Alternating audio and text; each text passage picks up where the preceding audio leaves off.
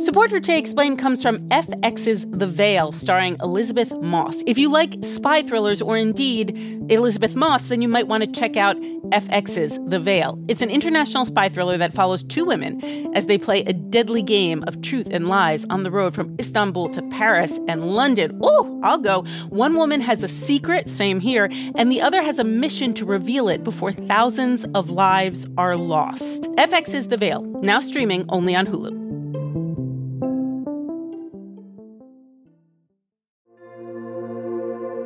Support for this podcast comes from Planned Parenthood. It's hard to imagine a world where we leave future generations with fewer rights and freedoms.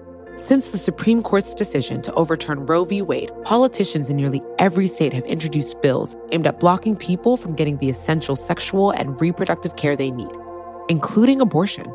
Planned Parenthood believes everyone deserves access to care. And with supporters like you, they can reclaim our rights and protect and expand access to abortion care. Visit PlannedParenthood.org/future to learn more and support their cause.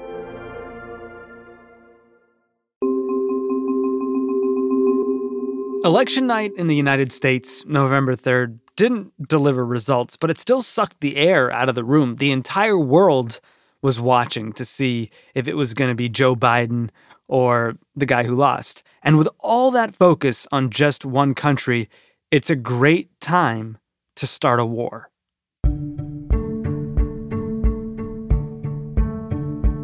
To Ethiopia, where Prime Minister Abiy Ahmed has announced a, quote, final military operation against the defiant Tigray province in coming days.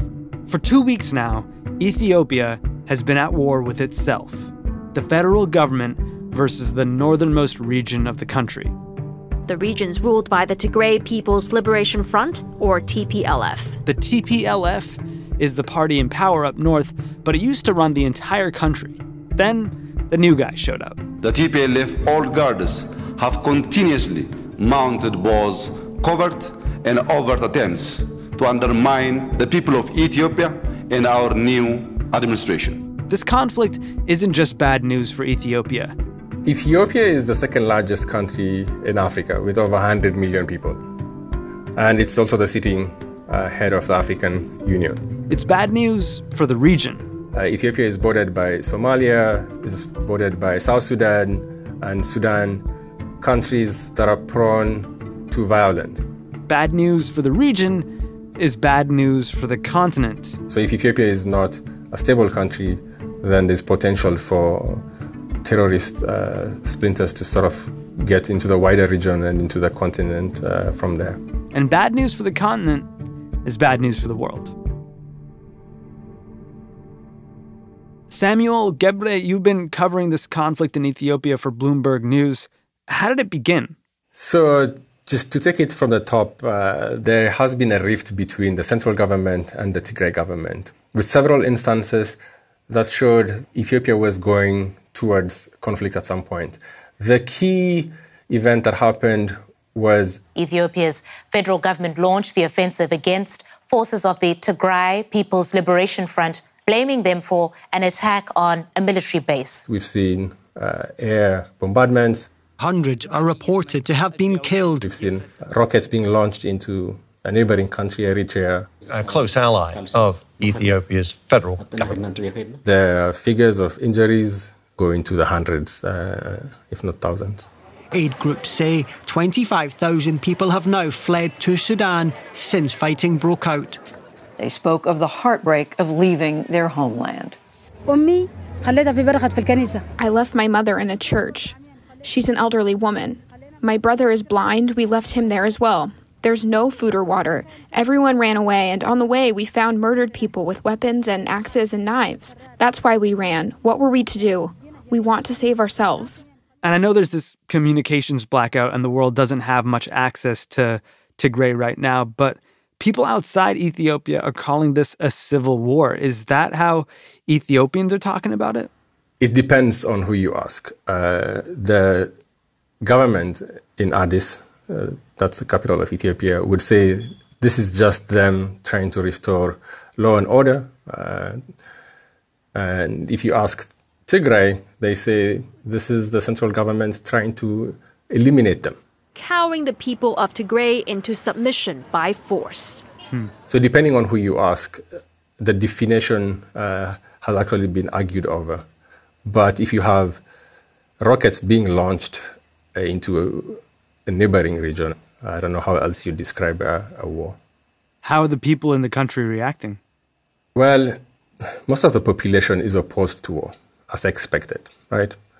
But the TPLF, having more or less led the country since 1991, you can say they have created enough enemies in the country, they have created enough hatred in people for the heinous acts that they committed over those 27 years, which have been documented by the likes of the Human Rights Watch and Amnesty International.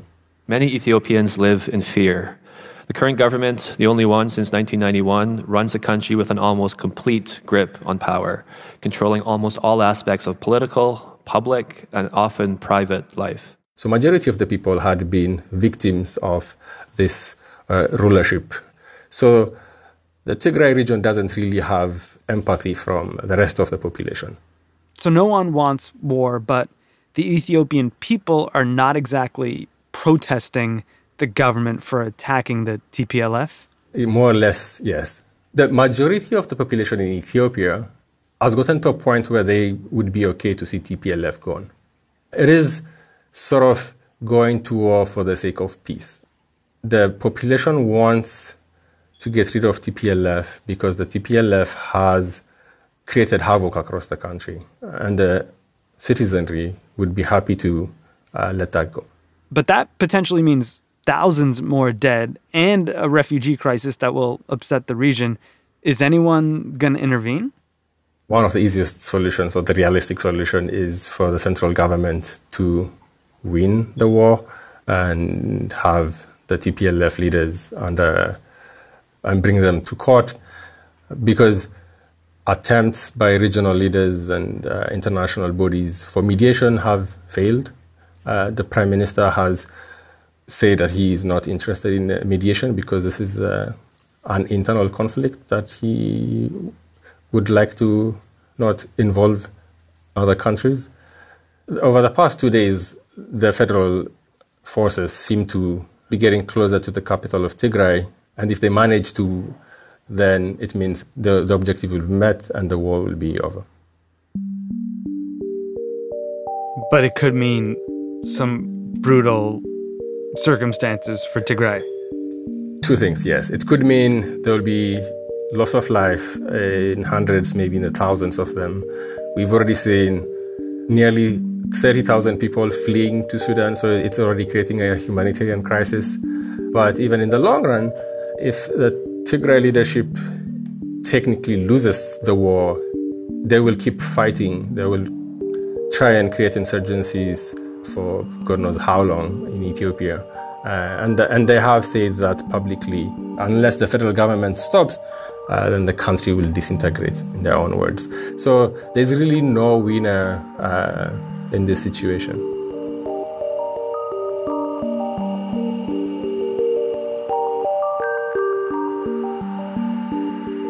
After the break, the guy in charge of this war, he's the winner of the Nobel Peace Prize.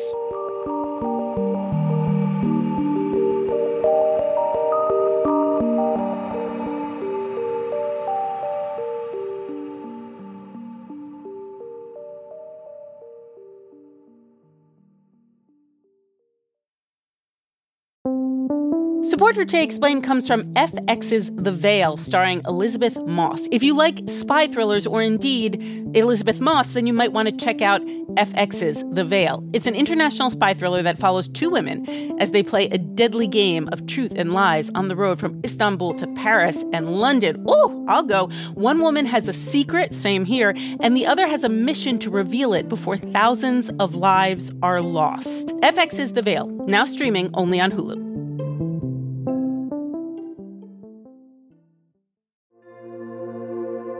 Support for this podcast comes from Planned Parenthood. Your body is your own. That's why Planned Parenthood is committed to ensuring that everyone has the information and resources they need to make their own decisions about their bodies, including abortion care. Today, lawmakers who oppose abortion are challenging Planned Parenthood. Affordable, high-quality basic health care for more than 2 million people is at stake. Planned Parenthood believes that health care is a basic human right. That's why they fight every day to push for common-sense policies that protect our right to control our own bodies. They also work tirelessly to oppose the onslaught of new policies aimed at interfering with personal decisions best left to patients and their doctors. They won't give up, and they won't back down. You can join Planned Parenthood in the fight to help make sure that the next generation can decide their own futures. The organization needs your support now more than ever. With supporters like you, they can reclaim our rights and protect and expand access to abortion care. Visit PlannedParenthood.org/future to learn more and support their cause.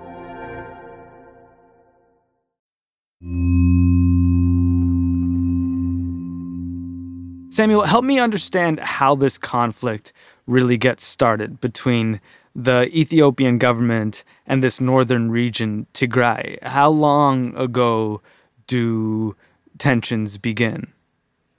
So to understand what happened in the past 2 weeks, we need to go back to at least to the coalition. It's called the EPRDF.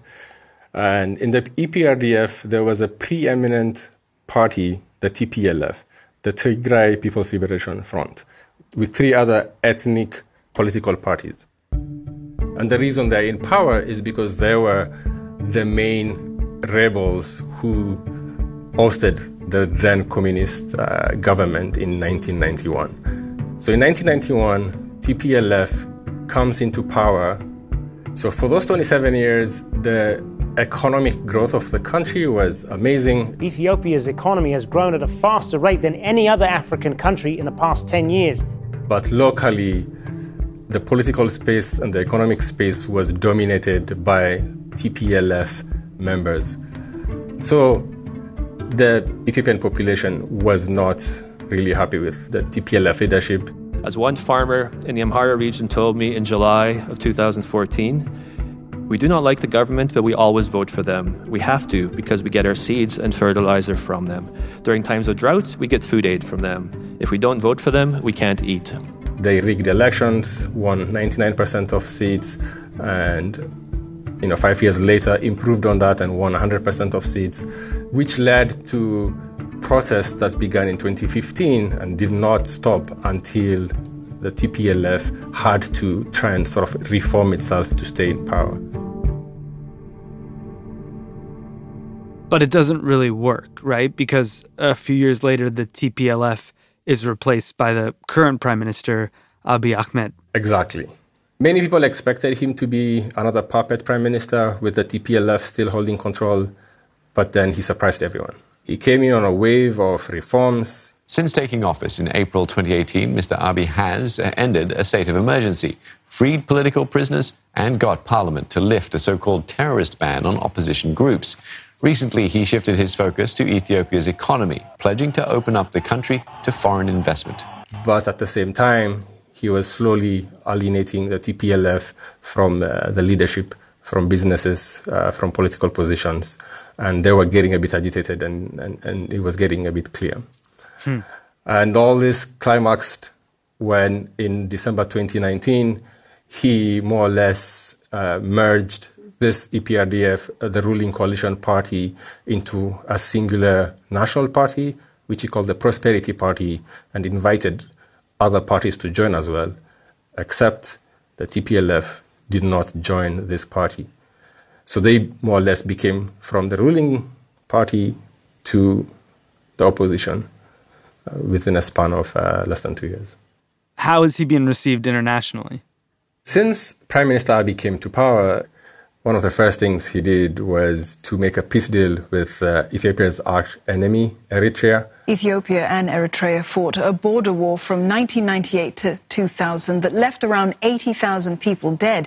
And since then, the 2 Horn of Africa countries have been locked in hostilities for 2 decades. And he making this peace deal gave him this international image as the peacemaker. The 43-year-old premier had only been sworn in for 6 months when he brokered the peace accord with Eritrea. And he went on ahead to try and mediate in South Sudan.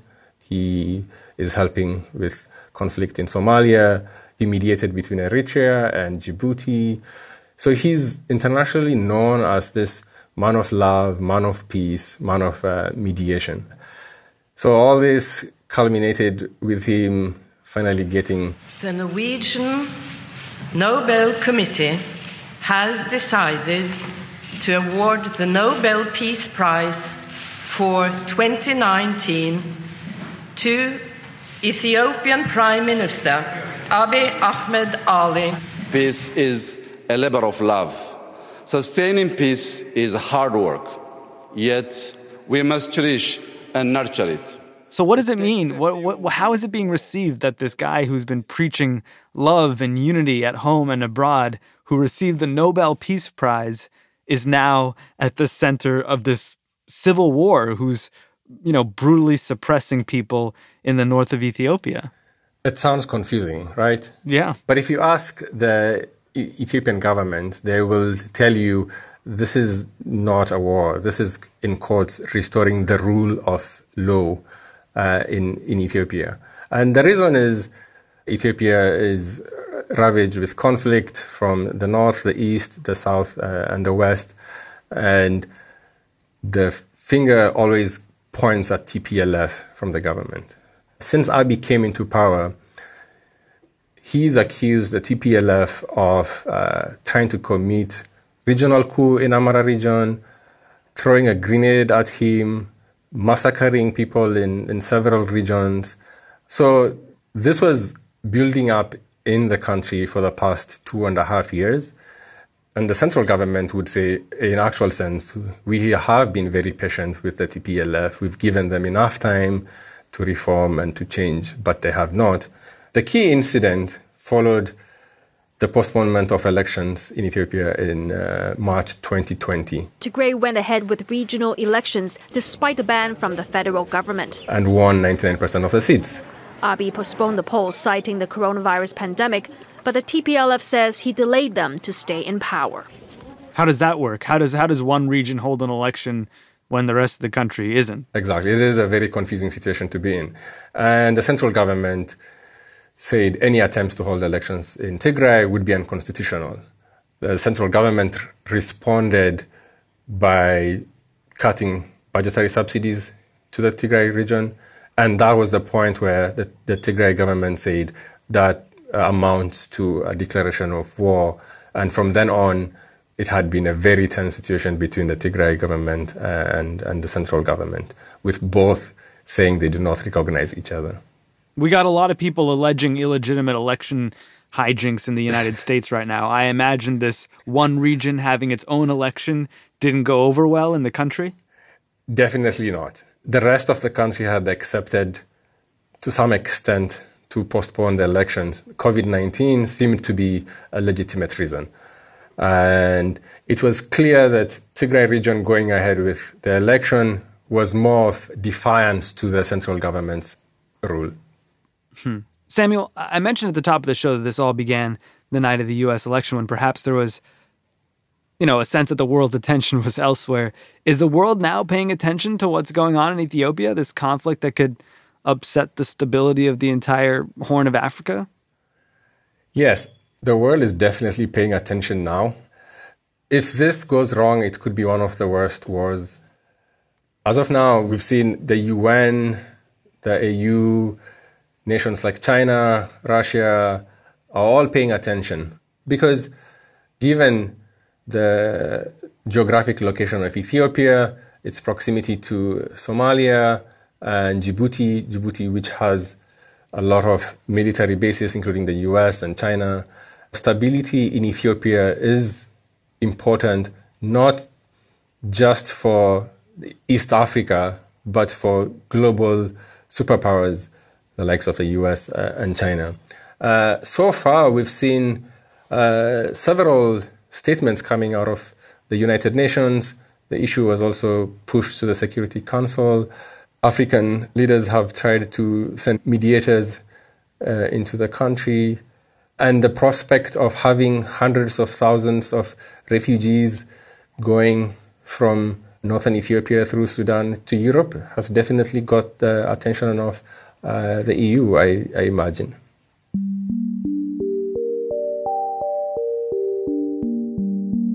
But even if the world's paying attention. You said the government, Prime Minister Ahmed, doesn't want the world's help with this. From where we stand now, the best case scenario is for this war to end soon, meaning either the government wins.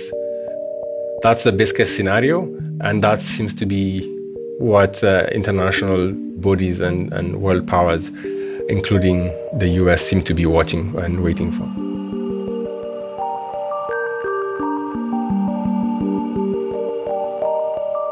Samuel Gebre is a Bloomberg reporter covering Ethiopia and the Horn of Africa. I'm Sean Ramos for him. It's Today Explained.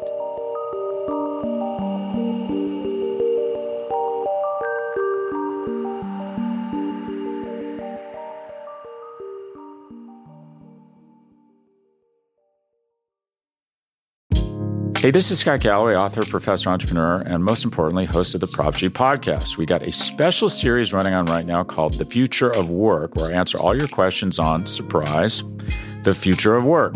Questions including, what are we missing when we work remotely? Or how do we handle work-life balance when a major opportunity comes knocking? From the provocative to the technical, we're offering insights you won't want to miss. So tune in to The Future of Work, a Prop G Pod special sponsored by Canva. You can find it on the Prop G Pod wherever you get your podcasts.